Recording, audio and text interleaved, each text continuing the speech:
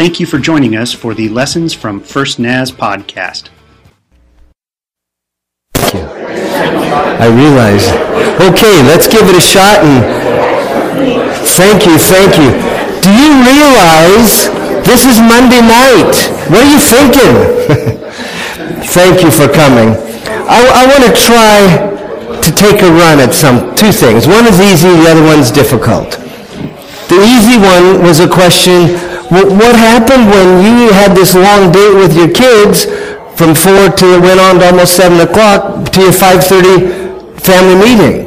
Well, it was easy. At 5:25, when I saw that we needed more time, I needed more time with one of the kids. It didn't happen much until they got to be teenagers, and it took a lot of time. But as I saw that I needed more time with them, I would just call Debbie and say, you go ahead, you lead the meeting of you and the others without me, and that's how we did it. And sometimes, because I always had a 7 o'clock meeting, because I'm a pastor, every pastor has 500 7 o'clock meetings each week. Sometimes, if the meeting went longer with the kids, I canceled my evening meeting, because that was priority. Okay? That's the easy one to respond to. The harder one is this, and it's true. I wish I could say this well. Jesus help me. We've all messed up. You know, logically, by statistics, who the worst father ever was? God. Because what he did to parent his kids resulted in most of them running away. I don't want to say that flippantly. But they're free. None of us were parented well ourselves. We've all messed up. We all come short when it comes to parenting. It's hard work. And I want to thank you. We need to get more help and more talk in helping the parents help the kids. Can I just say this? Please don't beat yourself. Please receive God's grace for your spousing and your parenting. Don't beat yourself. You probably, most of the time, did better than you should have based on what you came to the situation with, by God's grace. Don't beat yourself. It's over. Do the best you can to take responsibility for where you know you were wrong. If there's something to do to undo it, give it a shot, but that's almost impossible. Above all, know that you're loved and valued. Let God be your Father. Know you're loved and valued, and He says it's over. Look forward and say, what can we do to make a little progress toward the future? Do you hear me? I mean, I'm sorry, I assumed you had a child, but, and I apologize for not saying that better sooner. This isn't about looking back, and we're talking about ideals. Our family was very unusual. First of all, we had triplets. That gets your attention, okay? And my wife did several things. Number one, she's just fabulous with kids. They would walk in and she would intentionally light up. She calls it light up. I said, honey, you know what that means?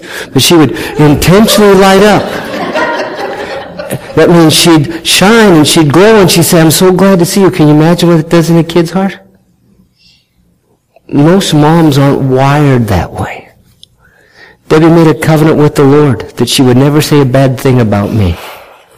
Had she told the truth about me, my kids would have never talked to me.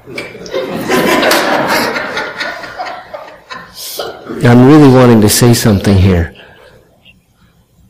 It was a partnership. Many parents don't have a partnership. They're pulling by themselves.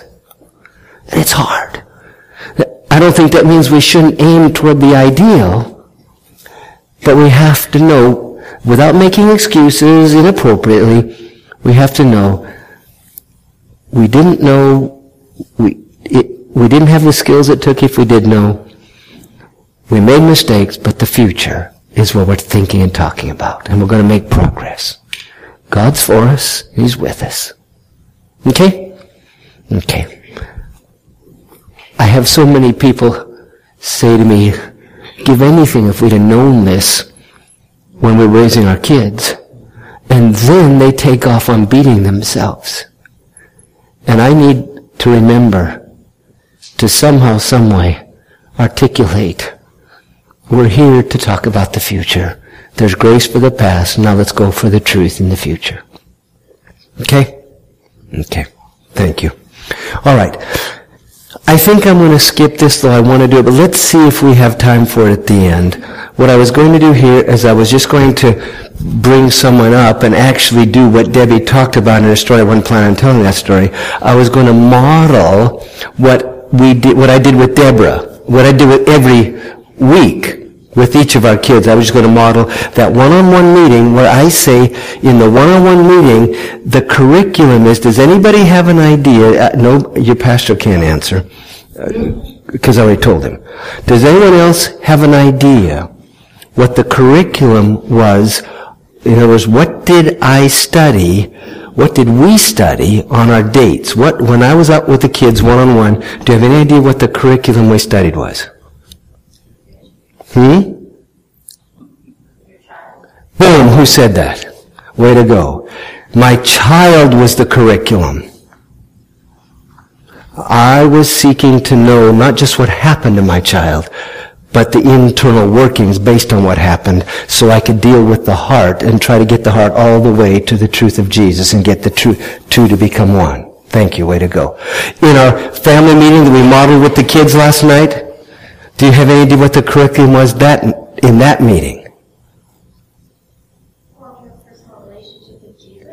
That's a long sentence. And you're right.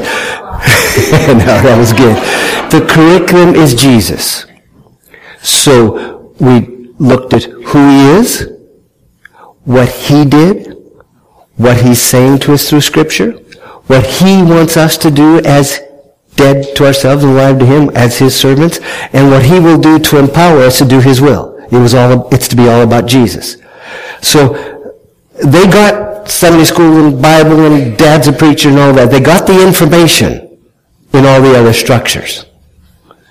But in the family structures, the kids were the curriculum on the one-on-one, and you can't do the in-depth curriculum in a small group, because how many small groups will meet for 8 hours a night? Because by the time you listen to this one and work with them and listen to this, you can't do it. So that's why the most important people in our lives are our kids, and they deserve and they desperately need one-on-one attention around Jesus. But they're the curriculum. You're wanting to know and understand them before you even begin. You know exactly where they are and why they're there before you begin to try to move them. Okay? Does that make sense? Sorta? Okay. All right. Let's see if we have time for this later on. Let me,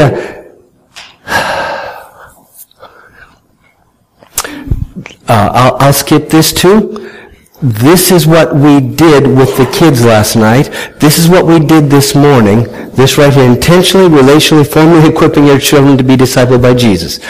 This is what we did every night at 5:30, 5 nights a week with our family. Led by me unless I was gone, and Debbie led it then. Okay? Instantly, as they got older, we took turns leading because we were equipping them to do these kinds of meetings. All right?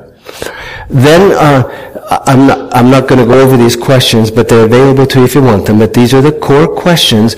All these questions are questions that Jesus asked his disciples. And we use them to focus on Jesus. Who do you say that I am? We talk about Jesus. Do you understand what I have done for you? We talk about what Jesus has done. We talk to Jesus. Are you listening to me? We work on hearing what Jesus is saying from us. Do you know what I want to do? Do you love me? Then I want you to care for my sheep. And we talk about hearing Jesus from all we know of Scripture, all we know by the Spirit about what he wants to do that week through us in our families, with lost people, and with church people. And then, do you trust me? Do you believe me that I'll help you? I'll empower you to do what I've called you to do. So that meeting is all about Jesus. And that's the meeting that when we're going from church to church, we do typically 7 or 8 of these meetings, early mornings and late nights, with anybody who wants to come, just to do it over and over, because never 2 meetings the same. Because it's all about relationships, and they're so dynamic and changing all the time, they're always different. And so we do it 8 times so pastors and people can see all kinds of how it just plays out, all right? So I've got 2 core meetings that we did a lot of other things, but there are 2 core meetings that we worked on all the time. The individual one, the doing heart surgery, the helping them guard their heart that we talked about last night. My one-on-one date, Debbie's one-on-one dates with the kids where they were the curriculum, that meeting, and then the meeting around the round table. And we went out and bought a round table for our family meetings, and a round table is really better than anything else because you can see everybody. But we did that every night with the whole family, okay? 2 core meetings. Now here's the message I want you to hear, and I fumbled through it earlier. If you do these 2 meetings or something like them, if you have intentional and almost formal ways of being together where you literally act as if Jesus were a person. You literally act as if Jesus were alive. You act as if he's important. You act as if he's present, i.e., you bring Jesus to the table.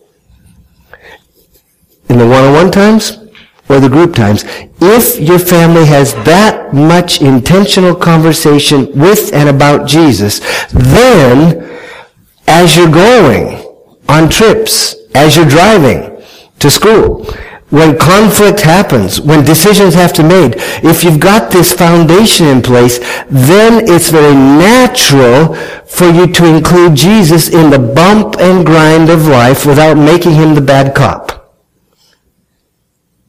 Does that make sense? If you don't do these kind of very intentional times where the leader of the family draws the family together and has the wisdom to have them like it. Did the kids last night, remember the kids that were at the table? Did they like it? Sure. We had fun, didn't we? That was easy. We're all broke, but it was easy. They only got $4 a piece. It didn't kill us. Okay. But if you have the wisdom to get the kids together, individually or as a group, around Jesus, then that creates the environment. They know that Jesus is a part of the family. They know Jesus is important. They know dad and mom are determined to do what we do because of Jesus. He's our reason for living. Our motive is to know and please him. They know that because we've talked about it over and over and over and over and over and over again. So then, when issues come up, it's not new to talk about Jesus. Other than that, the only time Jesus comes up is during Sunday school, and that often doesn't happen. Or when there's a traumatic issue, and finally you say, well, Jesus wouldn't want you to do that. Oh, great. That improves things, you know. So I beg you to think about, what will it take for me to demonstrate with my family? Number 1, that Jesus is the key to my life. And I'll do anything to help you know him and follow him because he's saving my life. See? And I wish I could say, if you'll just get your kids to Sunday school, that'll take care of it. It won't. For most. I'm sorry to tell you that. Okay? All right. Oh, there's what I was trying to say. If we disciple our children very intentionally and probably formally, in being led by Jesus in the routine of life, as a way of life, it is far more probable that we can disciple our children in the big and or hard issues of life. Okay? If you wait to bring Jesus until you're talking about, should your daughter break up with Mr. Wonderful? All she's going to do is rebel. Or submit under pressure but not have an internal heart change. Okay? It's Josh McDowell's quote there, right? Rules without relationship produces rebellion. Oh, thank you. I hadn't heard it, but that's good. We'll write that down. I'll put it up, okay? Rules without relationship produce rebellion. Good. Okay.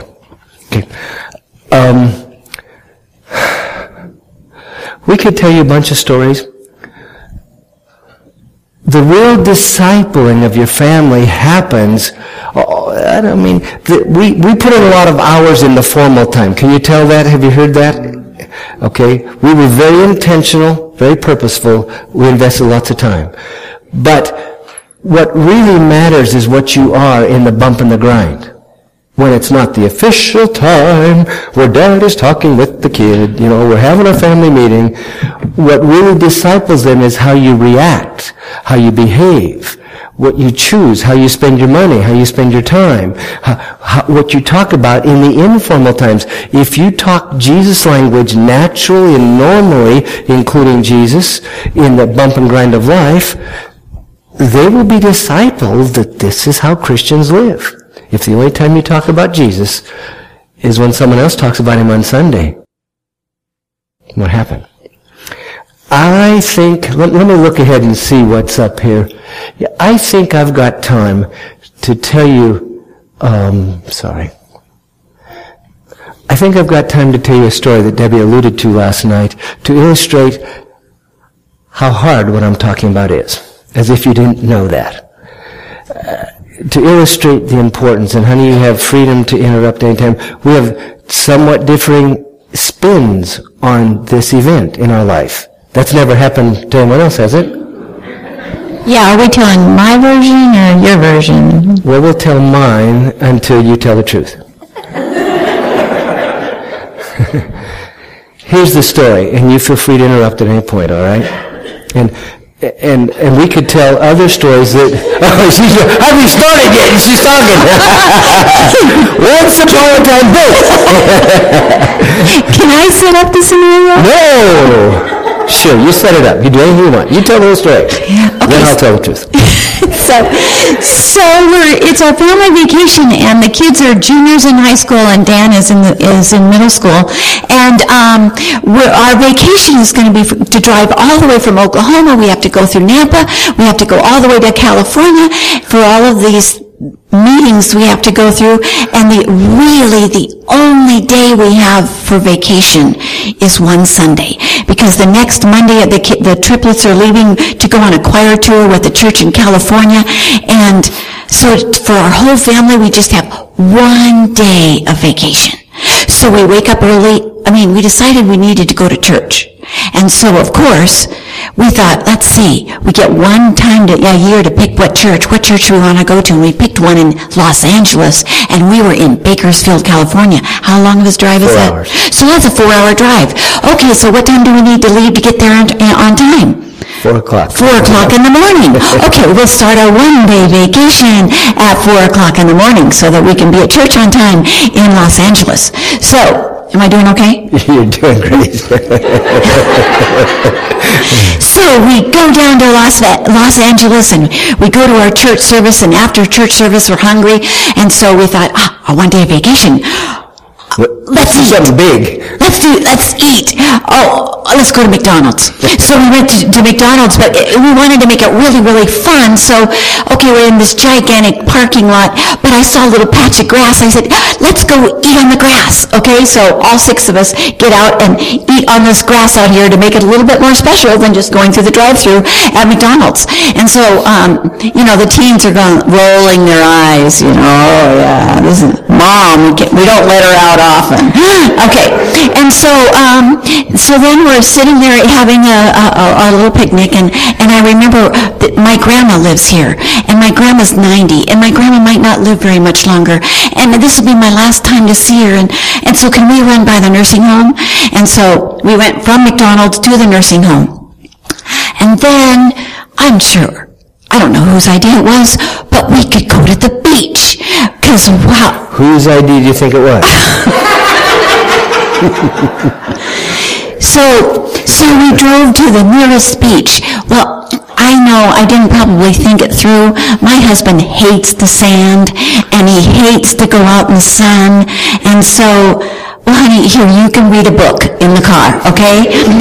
The kids and I are going to go enjoy the water. And so we're in the water, and we're having so much fun, and we're jumping the waves, and this is our one day of vacation, and woohoo! And it's about 3 o'clock. And maybe 3:30, and I think, you know what? I think Disneyland has special rates. And if you get there at 5 o'clock, it's cheaper than if you go for the whole day.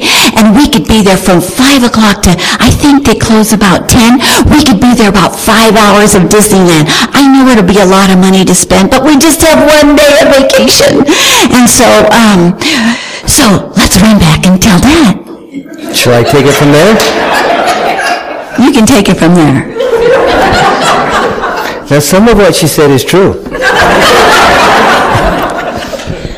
So, I'm there, Reading his book in the back seat of the car. not being allergic and all those reasons why. But anyhow, I'm there, and they come running up, and I said, what's up? They said, oh, we get to go to Disneyland. I go, really? And so I know it's about an hour and a half drive. And I know that by the time we get there, and it was later, I know by the time we get there, there's going to be an hour left. And I know that there's no such thing as night rates. I know that it's going to cost $80 to $90 to get there per person. That's $480. And then I know that there's a parking thing. So we're going to spend over $500 to go to Disneyland for an hour. It doesn't take me long to say, this is very bad stewardship.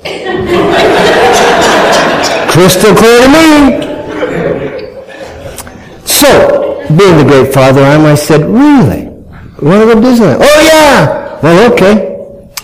Well, okay. And I went,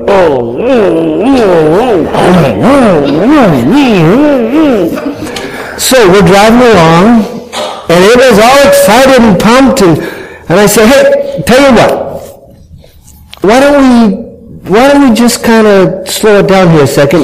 You know, we're all committed to following Jesus, right? All of a sudden it got quiet. and we're committed to not doing anything. Remember the Dana story last night? Have you asked Jesus? We're committed to letting Jesus lead us instead of us being the leaders, right? Very quiet. But, well, okay, come on now, gang. Work with me here. This is a big deal now. This is just night, and life is made up of one nights at a time. So, could we at least include Jesus in our family? He's right. Okay. Can we include Jesus enough so we ask him if he wants us to go to Disneyland? Dead silent until from the middle of the back seat. I go, oh. All I'm trying to do is be a nice, good dad, train my kids to follow Jesus and the details of life, else he never, because all life's made of details. I didn't say that. Come on. And then, you wouldn't believe this, but out of the corner of my eye, I looked at my wife. Do you have any idea of the expression on her face? You look, this is how she normally looks. You have no idea what can happen to her face when her little bears are being attacked by a bear. And I won't tell you what I thought, except I'm dead.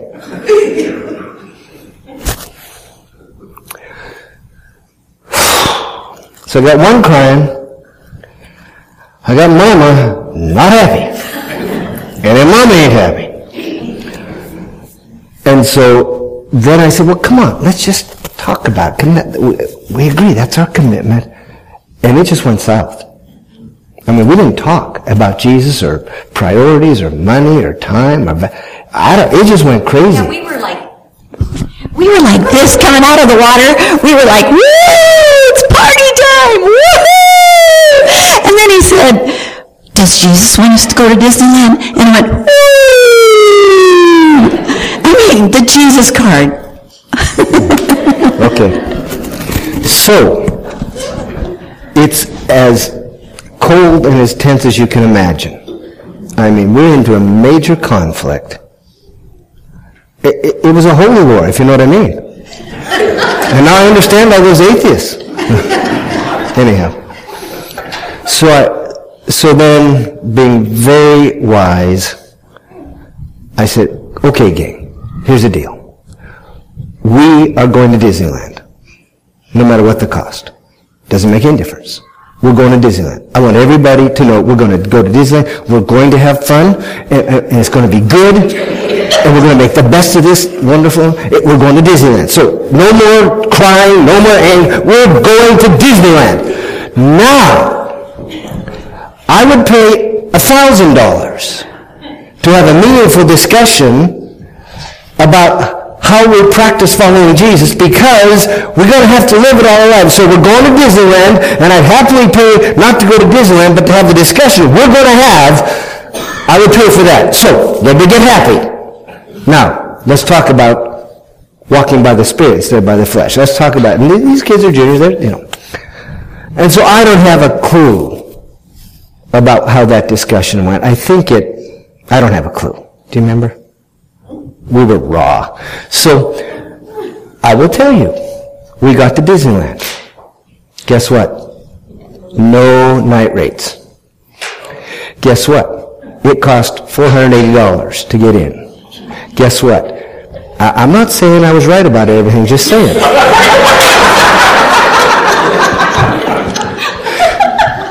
Guess what? There was only an hour before closing time. Oh, no, that part's wrong. No, it's not. It's right. Now, who do you believe? Come on. You didn't want a mic tonight. How many know that it stays open till 10 o'clock at night? And it was 9 o'clock. No, it wasn't. The sun was going down when you were in the ocean. That's why you came out of the ocean. We've worked this all out. So, there we are. And I kind of look at the sign, and Mama Bear says, $480! That's ridiculous! We're not going to pay that to go to Disneyland. And we didn't go.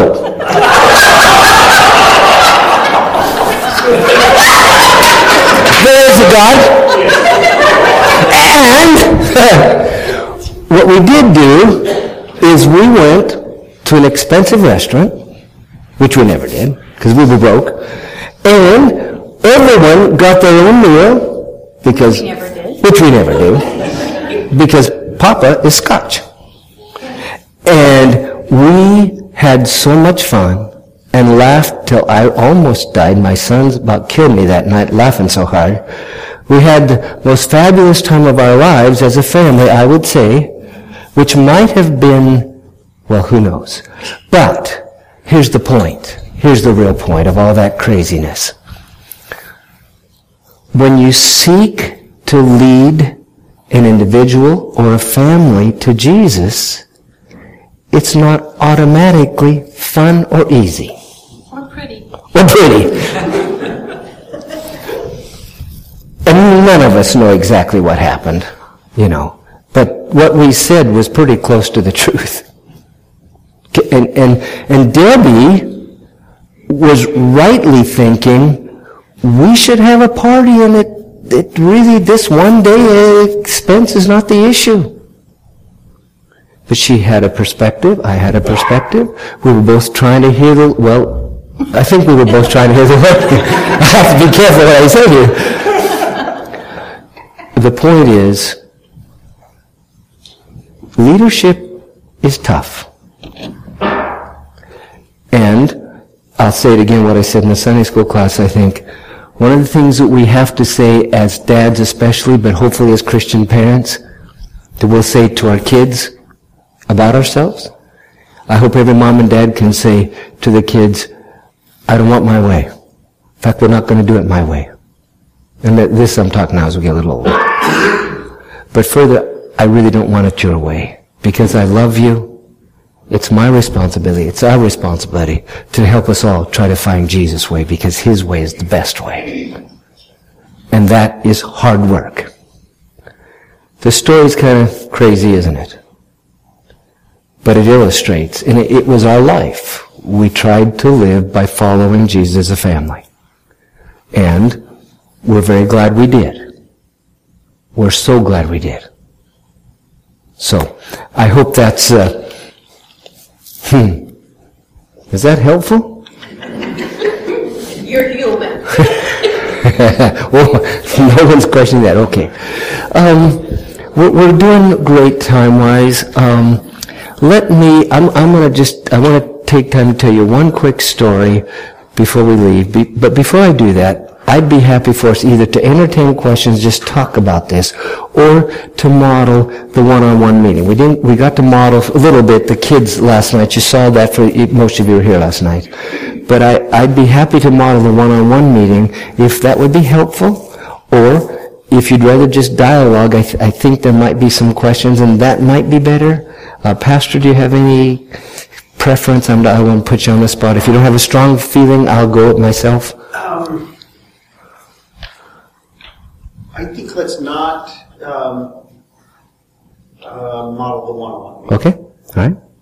I didn't mean to put you on the spot. Okay, I just did. Okay, good. Let's see if there's any conversation, questions, criticism. We welcome it. We'll react and punch, but no. Yes. Question. Yes. Do you think that Jesus really cared whether you went to Disneyland? Two answers. The highest principle is no.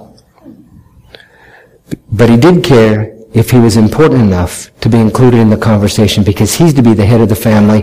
If we're to bring every thought captive into obedience to him, thoughts are pretty small compared to spending $480 for one night when there are other uses of the money. And so the first answer is no, that isn't the issue. The issue is he really the head of the home? And how do we make him the head of the home? That is, by letting him have his way instead of us doing what we think or we feel or we want. So, the issue is relationship with Jesus. The practicalness is, in my mind, yeah, actually, he does care. But that's not the primary issue. Yes? As dad, there were times when you just looked at your kids and said, well, what do you want to do? Mm-hmm. And you took delight in seeing your kids delighted. Mm-hmm. And I think this applies to does Jesus want us to go to Disneyland discussion as well. That so I think there's precious little that pleases the heart of the Father or the Son more than watching us choose. I want to not risk our relationship, but I'm going to. I love our relationship. I'm gambling. I believe what you're saying, but I will tell you what I think. There's way, way, way too much of that as we've drifted. It's clear so far over here to the gray side and the left side how God delights in watching us play our games and doing our stuff, and it makes him happy because we're happy. And you probably would never take it to the extremes. I've heard it, but I'm not responding to what you said, but I hear others saying. And they're saying it loudly so that anything goes and anything in whatever we want, God's a happy Father. So it's that very home, that very family that Debbie was talking about, which is the kids run the roost and Dad's just happy to watch his kids. You're not saying anything like that, I know, but I'm saying that's out there, and it's not right. Are there times when we as human fathers are like our Heavenly Father, when he just delights in watching us do a bubble bath? Yeah, absolutely. Are we taking that too far? Maybe. So we got to keep thinking. We don't live by laws, we live by relationship. So sometimes Dad, the Holy Spirit might well have said to Debbie, now this is going to be a really bad theological statement here, might very well have said to Debbie, why don't you go to Disneyland? And she heard the Holy Spirit, and that was him. And Yeah, I like that interpretation. first time you ever heard us, I'm mellowing in my old age. It pays to get old. But he might have also, now this is really going to make someone irritated with me, he might have said to me, he could have said to Debbie, go to Disneyland, and he might have said to me, don't go to Disneyland, because he knew it would create an environment where we would have a very significant conversation about how much do we follow Jesus, how important is Jesus, and have the best time we'd ever had. So God is pretty sharp. He might, maybe both of us were hearing him. He's not tyrannical, he's not manipulative, but he does have wisdom. I'm not pushing that as a theology. Most of the time, we decide if we go to Disneyland by sheer logic that he's given us based on Scripture and all the circumstances, and the Holy Spirit, if we're missing it too much, probably says, you're missing it quite a bit. But, thank you for both of those comments. And this wasn't the first time that we came to the family and wanted to find out what Jesus wanted. When the kids were 10, we were in a building program at Moscow. You know the dome? We were there to build the dome. And, oh yeah, John and Sandy were there too. And so when we were doing that, we had all this money to pay for the building. And so it was like 4 long years of helping to pay for the building. And I used to say, they'll know we are Christians by our cars, because we had cars that were all falling apart. I mean, I was stranded a lot of times because my car wasn't running. And so after 4 years, Hal decided that it would be good if we went out and got a car that worked. And so we got one that it was a used car, but it was nice. And in fact, I just was, after being in this other situation for so long, I just loved it. You know, I would push a button and the light would go on, and I'd push a button and the music started, and I mean, it all worked. It was just so great. And I even called this our love compartment. I mean, I never really liked cars that much, but I thought this car was so great. Well, we had it for about 6 months, and my husband comes home and he goes, "We still need more money to pay for the building." He says, "I think we should, as a family, all go to prayer and ask Jesus what he wants us to do. We might need to sell the car." Oh. Yeah. So, Here we go. so we all went to prayer. And when we came back the next week, child number 1 says, "I think it's a test. God wants to see if we're going to put material things ahead of him." And then the second child and the third child and the fourth child all had answers just like that. And I'm thinking, no, the car! But the point is, we were comrades in the faith. We don't have a junior Holy Spirit. And as early as you can, bring your children in to seeking what God's will is for your family. I think that meant so much to them that we're in this together. We're going to help each other in following Jesus. Yep. Thank you. Of course we did.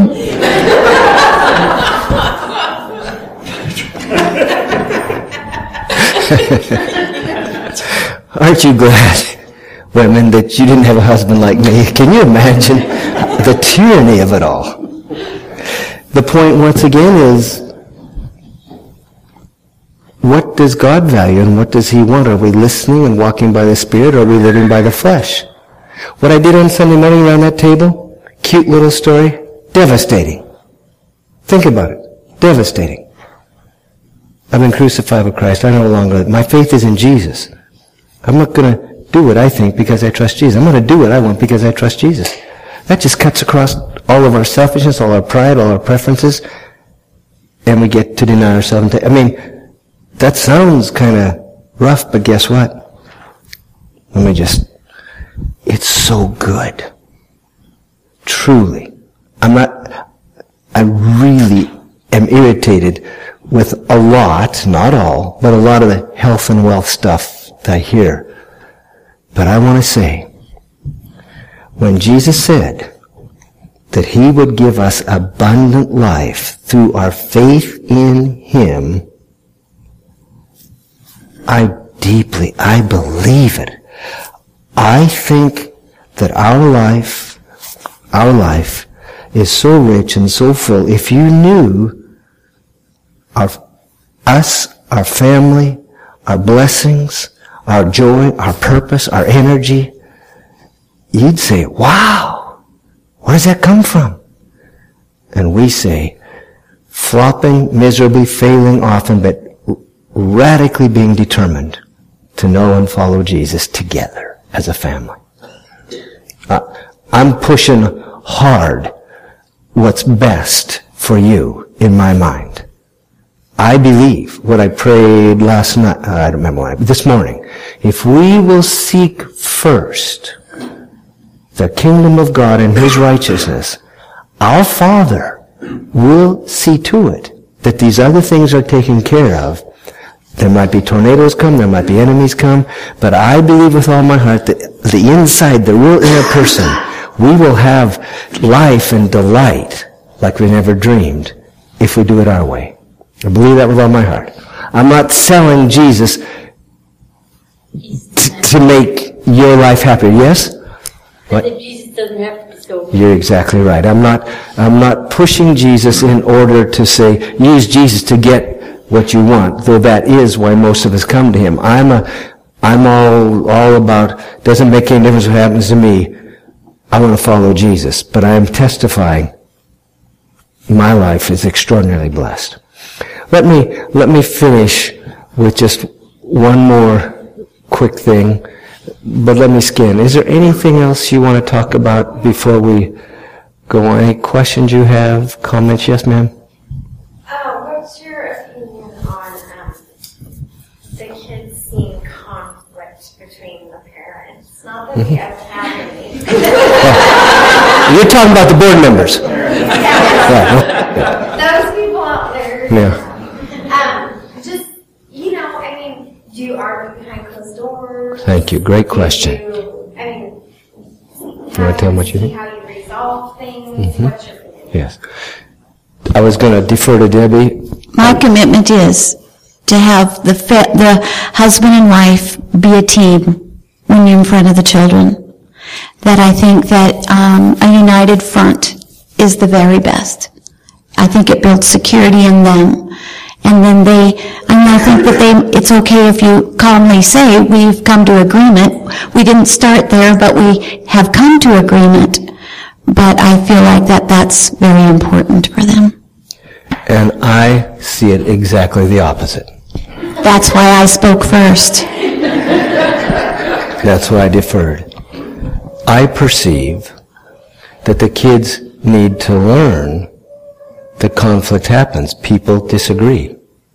And if done in honoring ways, modeling listening, not fighting, not screaming, but modeling how adults handle differences to come to resolution around the Lord, I think it's the best training ground in the world for kids. We totally disagree. We've tried to meet in the middle. I don't know how well we did, but to this day, we totally disagree. And we've survived. And the kids have survived. And I don't know how many times we didn't have conflict in front of the kids because I knew that Debbie was saying, no, and we'd really have a conflict later if I have no idea how many times we did work it out in front of the kids because we both knew we disagreed totally. And so it was a little of both. That doesn't help.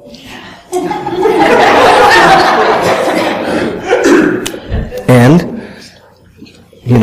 I just believe so much in the modeling and seeing, but who knows for sure. Okay. Life is real. And I won't push we have a different opinion. Yes? Oh, I'm sorry. He's about to go to sleep. Okay, good. All right. One last word and we'll knock off. And again, thank you so much. You're wonderful. I'm praying it's a little bit helpful. I hope it's a start maybe.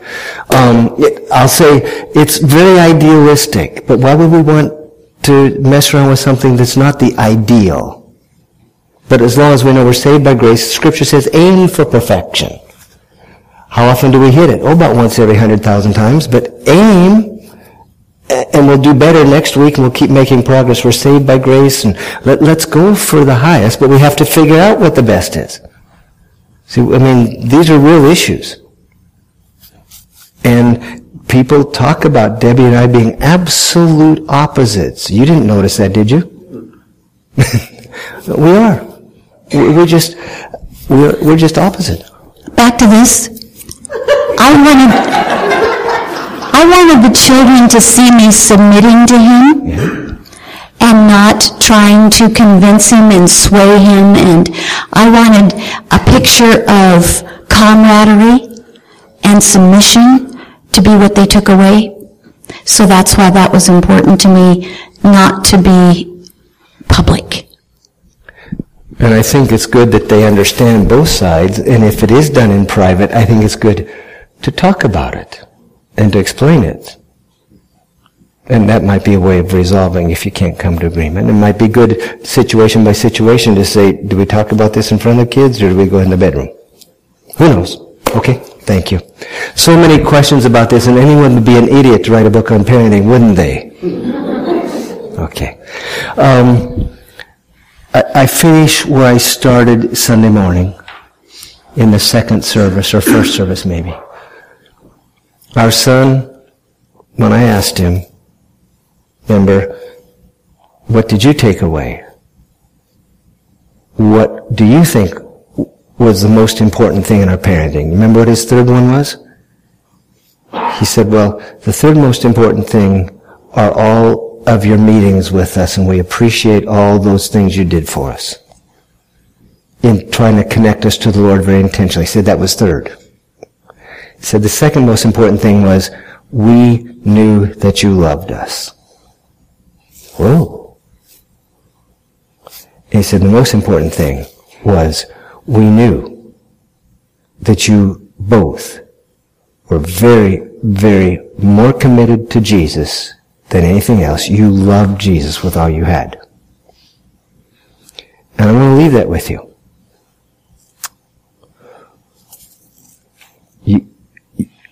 That's just going to show up all the time. You can tell who we care about by our conversation, by our money, by our time. You just know. It just comes through. And you can't fake it.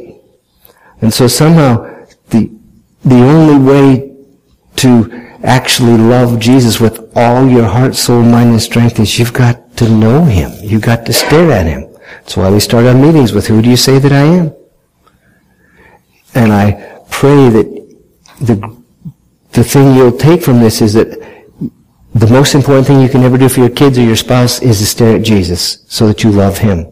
And you want what He wants. You don't want what you want. You don't want what they want. You want what He wants. There was I don't know, shall I tell a horse story? There was I'll do it quick. There was a legend about a king, a set of kings. And there was one king who controlled the whole known area of the world.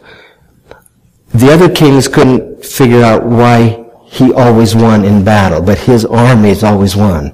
So those kings all got together and they made an alliance to try to overpower this other king who was more powerful than all of them put together. And so they made this alliance, they tried to figure out what to do, how to win the wars, and finally decided they would send in spies to see what this king did that caused him to win the wars. And the spies came out saying, it's their horses. And so they watched what the king did to train the horses, and they realized that it was the difference in the horses was the difference in winning and losing the battles. And so they saw the meticulous way in which they train these horses. They get all these horses, and they put them through all kinds of training processes, and they teach the horses to obey all these various commands. And there was one particular command that the horse had to learn to obey, and that was the command to come to the king, no matter what. And because they wanted to train horses not for the king, but for the leaders. And so they had special training for the horses that were the strongest, the fastest, the smartest, the most noble, they would identify the best of the best horses, and then they put them through this last extra training, and the training was to come to a particular whistle. A particular whistle. It would be the whistle that the king would have. And in battle with the noise and the clashing and the screaming and the hollering, those horses had to hear that whistle, and no matter what, come to the whistle. So they put them all through all kinds of intensive training processes. And then they picked the very best of the best from those to see if they could find some horses that were the right ones for the king to take into battle. And the last test was this.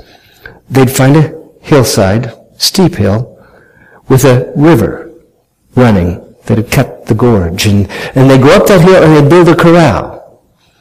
And then they'd put the best of the best of the best horses in that corral. And then they wouldn't give them any water or food for a day. The horses could do without food, but the thirst, they could hardly live without water. And those horses, they could smell the water right down the hill, and they were they would be pawing, trying to knock this corral wall down, and they couldn't knock it down. And by the end of the day, their energy was gone from trying to get out, and they were dying from thirst, and they'd wait another day with no water or food. Now the horses were almost too weak to even paw at the walls anymore. They'd wait another day. Third day. No food, no problem really, but no water. They're about to die. Literally. They would about die without water for the third day. At the end of the third day, they would throw open the gate that opened to let the horses out. And those horses would see the gate open. They could smell the water. They could see the water. And with what energy they had, they would get up and they'd make their way to the water. And the closer they got, the faster they went because gravity was pulling them. And they could smell the life-giving water. And they were heading down. And when they got almost to the water, they would blow the whistle that means, come to the whistle, come to the king, back in the corral. And the horses were trained, and all of them would instinctively, hearing that whistle, they would jar. And with what strength they had, they'd look around. And almost every one would then go ahead and give in to their own need, not desire, but need, and drink and save their life. But every once in a while, there'd be a horse. Smell the water. Hear the whistle, jar, look back, smell the water, and then with what little strength they had, bring the momentum of the gravity pulling them, stop it, turn around, and trudge back up the hill, denying themselves of the very life-giving water that they had to have in order to respond to the whistle of the king. Now, I don't know what you think about all we've talked about, but I want to say to you, you're doing something far more important than being a horse for a king. God has given you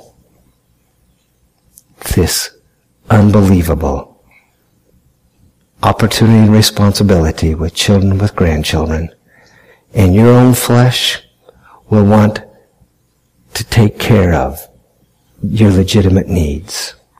And the world will call you. But I want tonight to say, the king is looking for a few faithful servants he can ride into the battle of raising kids. And it's a battle. And he needs really, really committed soldiers. Not, first of all, to do things with the kids, but first of all, to be those who are obviously listening for the whistle, and whatever the king says, they'll do it at any cost. It's who you are, so much more than what you do. Does that make sense? It's who you are. Thank you. Thanks for coming. Jesus, I thank you for the privilege, the infinite privilege of being here. I pray your help, your divine empowerment to this pastor, these leaders. Every parent is a leader, every grandparent is a leader. Most important leaders in the world are the parents, called to lead their children over and over and over to you, by their life and by their practices. I trust you to empower them. Thank you, Lord. Amen. Thank you.